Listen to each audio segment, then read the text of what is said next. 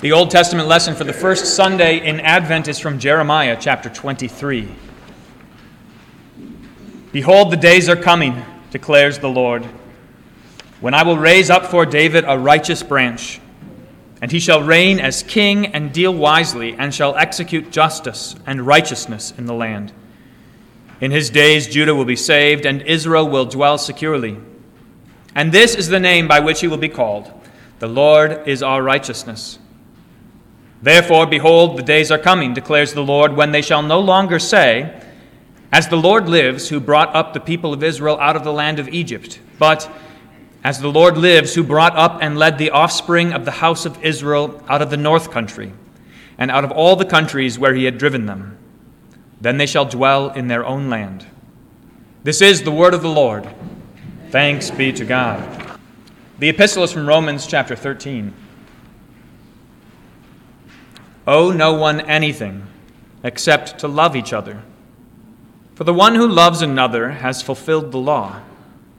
The commandments, you shall not commit adultery, you shall not murder, you shall not steal, you shall not covet, and any other commandment are summed up in this word: you shall love your neighbor as yourself. Love does no wrong to a neighbor. Therefore, love is the fulfilling of the law. Besides this, you know the time, that the hour has come for you to wake from sleep. For salvation is nearer to us now than when we first believed. The night is far gone, the day is at hand. So then, let us cast off the works of darkness and put on the armor of light. Let us walk properly as in the daytime, not in orgies and drunkenness, not in sexual immorality and sensuality, not in quarreling and jealousy, but put on the Lord Jesus Christ, and make no provision for the flesh to gratify its desires. This is the word of the Lord. Thanks be to God.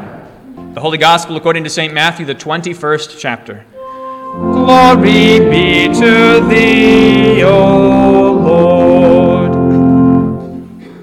When they drew near to Jerusalem and came to Bethphage, to the Mount of Olives, then Jesus sent 2 disciples, saying to them, Go into the village in front of you, and immediately you will find a donkey tied and a colt with her. Untie them and bring them to me. If anyone says anything to you, you shall say, The Lord needs them, and he will send them at once. This took place to fulfill what was spoken by the prophet, saying, Say to the daughter of Zion, Behold, your king is coming to you, humble and mounted on a donkey, and on a colt, the foal of a beast of burden. The disciples went and did as Jesus had directed them. They brought the donkey and the colt and put on them their cloaks, and he sat on them. Most of the crowd spread their cloaks on the road, and others cut branches from the trees and spread them on the road. And the crowds that went before him and that followed him were shouting, Hosanna to the Son of David! Blessed is he who comes in the name of the Lord! Hosanna in the highest! This is the gospel of the Lord. Praise be to thee, O Christ.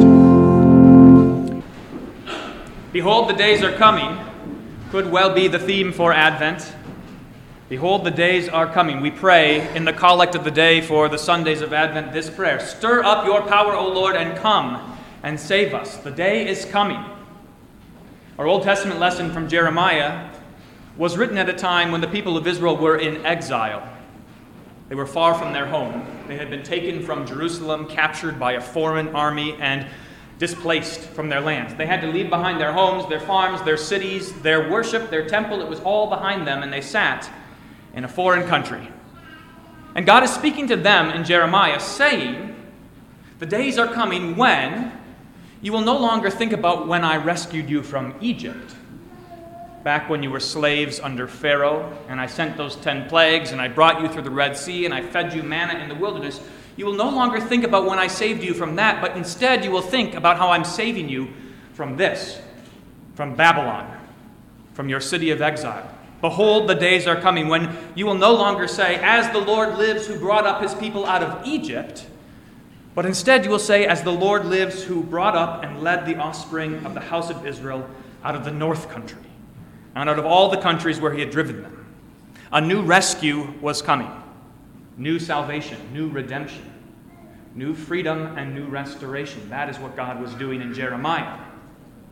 And the message is repeated today, but it is better than before. Behold, the days are coming when no longer will we think about how God rescued his people from Egypt or from Babylon, but how God has rescued us, his people, from this world, from a world of sin and death and darkness. Behold, the days are coming when we will look back instead of forward, when we will look back and say, praise be to God, who has brought salvation to his people.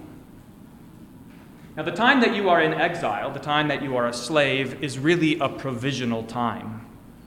Things are not as they should be, and your life is not what it should look like. In many ways, when you are a slave or when you are in exile, you're living as an outlaw, somewhat in rebellion.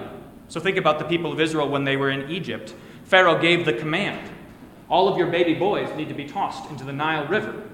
And those faithful Hebrew midwives, who are named in the scriptures for their faithfulness, they told a lie. They said to Pharaoh's soldiers and his captains, they said, well, the Hebrew ladies, they're so vigorous that they give birth to their children before we can come and throw them into the river. I'm so sorry, we couldn't do it. They were outlaws. They didn't obey Pharaoh and his wicked commands.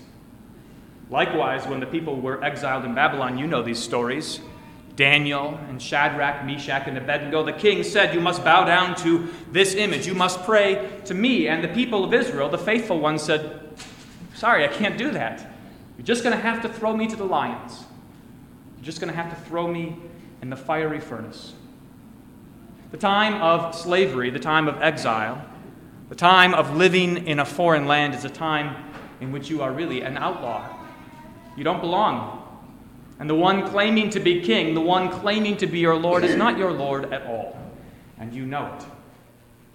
Now, some people think about being an outlaw and they get it all wrong. They think about rebellion and they think it simply means being contrarian. That is, for every command, the answer is no.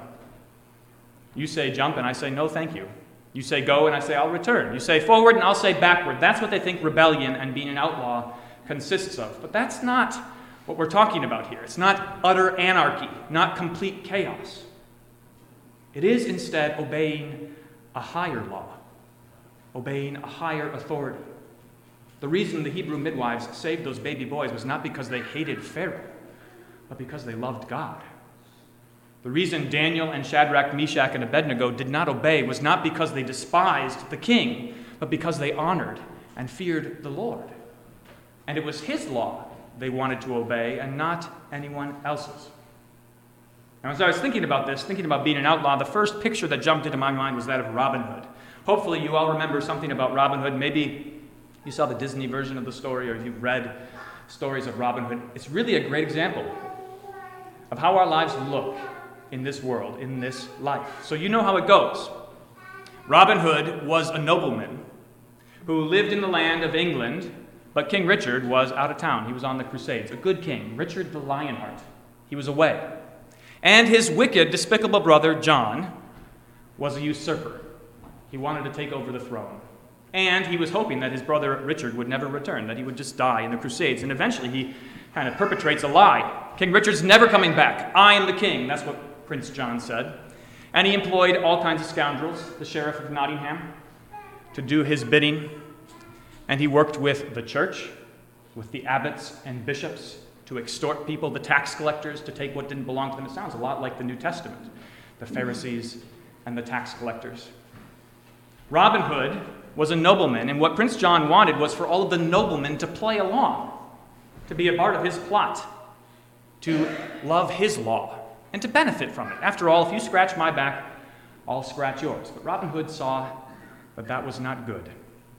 He saw that that came at the expense of the poor and the common folks. That as Prince John and all of the rich noblemen padded their pockets, the common folk went hungry. They starved. And they were driven to crime, stealing in order to feed their children. And so Robin Hood said, that's enough. He gave up his title, he left his home, and he went to live in Sherwood Forest. Now, you know how this goes. The theme for Robin Hood was rob from the rich and give to the poor, which is ethically dubious. I don't know that you can really justify robbing from the rich to give to the poor. At least not in the sense that Robin Hood did it, filling his coffers and then redistributing the wealth. He was taking matters into his own hands. But this is what Robin Hood had going for him. He knew that whatever he did living in Sherwood Forest with his band of merry men was only temporary. Salvation would come. Things would finally change when King Richard returned. Finally, when King Richard returned, he could drive Prince John from the throne, and that guy would get his comeuppance. Robin Hood understood that it wasn't his to do. He couldn't kill Prince John. He couldn't kill the Sheriff of Nottingham. King Richard was needed to restore justice. And the thing that ruined everything for Prince John, that drove him mad, was the fact that Robin Hood was outside of the law. He was an outlaw. He didn't care about anything that Prince John said. He and his band of merry men were happy, were delighted to do whatever it was that seemed good to them, or at least what seemed good according to a true law, a righteous law. That made them indignant, and so Prince John sent the Sheriff of Nottingham. They pursued Robin Hood constantly, followed him around, and tried to entrap him and ensnare him. But Robin Hood was on the run. He was an outlaw. He refused to obey. He refused to follow along with what Prince John was commanding. He refused to play that game. Instead, he was waiting for something better, waiting for the restoration of a true king, a righteous king, and a just king. That's a picture of your life in this world. In a very real sense, being a Christian consists of being an outlaw. Now, I am not suggesting, don't get me wrong here, that you go and rob from the rich and give to the poor. And I am not suggesting either that you break whatever laws you choose willy-nilly. Don't be like that. Don't be a contrarian that says, well, if I'm free, if I'm an outlaw, I can do whatever I want. Instead, be like this. Acknowledge that there is a higher law than this world knows, a better law than this world understands, a better king than the rulers and lords of this world, a king who is righteous and who is coming again. And so, live according to his laws. Live as though his kingdom is here now, although we are waiting for its final appearing. Live as though the kings and rulers of this world have no power over you. Live merrily. Celebrate a Merry Christmas so that they are indignant. How can you be so free? How can you live so in joy and happiness and hope? Pay attention, though, to the kinds of laws we're talking about here. Once again, I'm not talking about just throwing off the government, just throwing off the state of Minnesota, just throwing off what the sheriff says. I'm not talking about those kinds of laws. Instead, think about the kinds of laws that actually govern our world. The kinds of things that the world says you must do in order to be a good person, in order to make sense of this life. The world says you must do things like this: to save and invest for your future in this world. To be like that farmer who had a rich crop ahead of him and said, I'm going to need to build a new barn. I'm going to fill my barn and my silos, and I don't have anywhere else to put all of my extra grain. This is wonderful. Soul, he says to himself, eat, drink, and be merry. You've got plenty forever. Of course, his eyes were only to the end of his days. He couldn't see the day in which he would die, which God says to him is that night. Fool, tonight your soul is required of you. Money and possessions and temporal pleasures, these are all the things of this world that the world says you must love. You must love them. They're the best things we've got. And so invest yourself in them. Devote yourself to them. Devote yourself to this game. I've used this analogy before, but I think it's so helpful. It's like our world is playing Monopoly, acting as though those Monopoly dollars are actually going to buy them anything in the end. You know where true riches are found. You know the future beyond the grave. You know that you can have treasures in heaven, where moth and rust do not destroy, where thieves cannot break in and steal. Treasures that are godly and righteous and eternal. Treasures found in the Word of God. Treasures found in the body and blood of Jesus. Treasures found in doing works of righteousness according to God's law, and not according to the laws of this world. And so, here's how you live as an outlaw right now. Jesus puts it this way. He says, give to those who are in need. Lend to those who cannot repay. Be merciful like your heavenly Father, who is kind even to the ungrateful and the evil. Now, that is truly to behave like an outlaw. In this world, you are not supposed to be kind to the ungrateful and evil. You're supposed to return like unto like. If they're mean to you, you should be mean back to them. If they're kind to you, then fine, be kind to them. But God is not like that, and neither should you be. Be kind to the ungrateful and the evil. Don't think that the things of this life, the things that you might preserve for yourself by watching your back and putting yourself first, don't think that they will last. They won't. Instead, be like your Heavenly Father, who invests for a future in you in which you last forever, who has designed for you works of righteousness, works of love that will outlive the grave. Think about that. The good works that God has prepared for you, which fly in the face of everything this world sees as good. Those works have been prepared for you by your Heavenly Father from before the foundation of the world, and those are works that will follow you into eternity, so that on the last day and in eternity, your Heavenly Father will be pleased with you because you have lived as an outlaw in this life. That's thing number one. Save and invest not for a temporary future, not for the future of this world, but for an eternal future. Here's number two. Here's how you live as an outlaw right now. Don't follow your heart. That's the advice the world gives you. Follow your heart. It's every Disney movie. You've seen them. You know that the moral of the story is to do what's in you. Don't listen to your parents. Don't listen to the traditions. Don't listen to what everybody else says is good. Instead, follow your own desires, and that's how you can truly live. That's how you will find happiness. Wish upon a star. Wish for whatever you want. You can be whoever you want to be. You can do whatever you want to do. Follow your heart. That's what the world says. But Jesus says otherwise. He says, out of the heart comes all kinds of wickedness. So you better not listen to it. Instead, follow God's word. Listen to God's word. That's what it means to be an outlaw.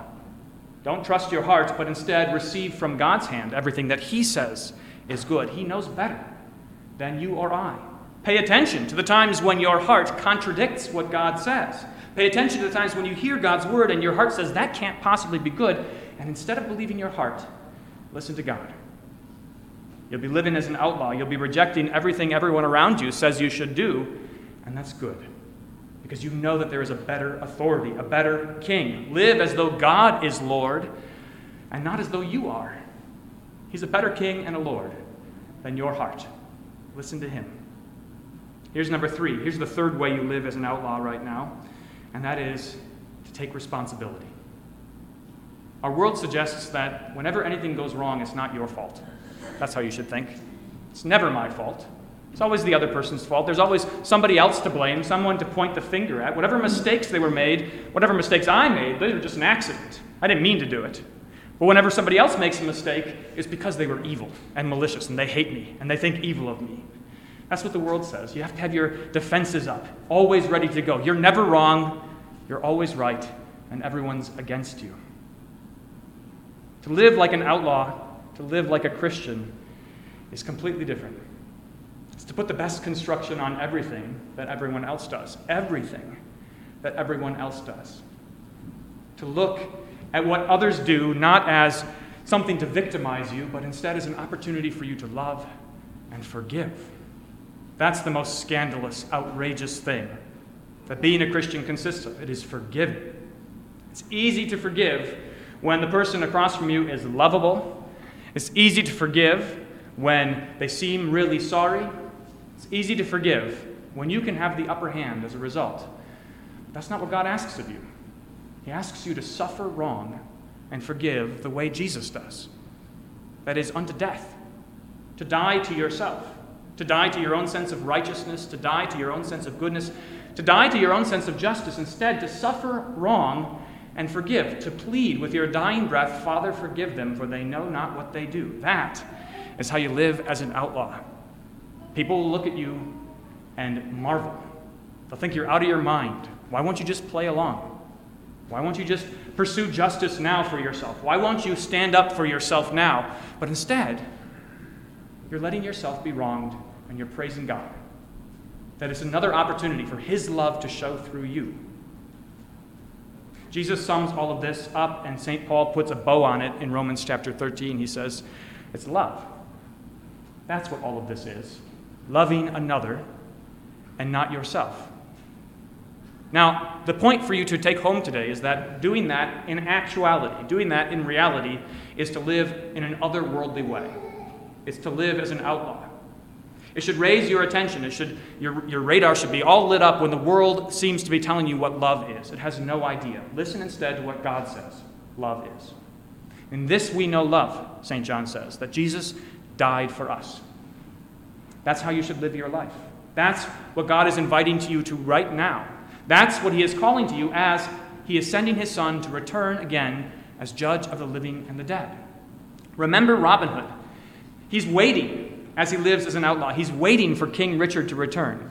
Remember those midwives, those Hebrew midwives. Remember Daniel, Shadrach, Meshach, and Abednego. They weren't thinking that by their own efforts, by living as an outlaw right now, they're somehow going to save their people or they're going to somehow secure the future. They're doing it now because they're waiting for salvation, waiting for redemption. They're living now as though salvation has already come. That is what God is asking of you. He says, trust me. Believe me, I sent my Son to die for you.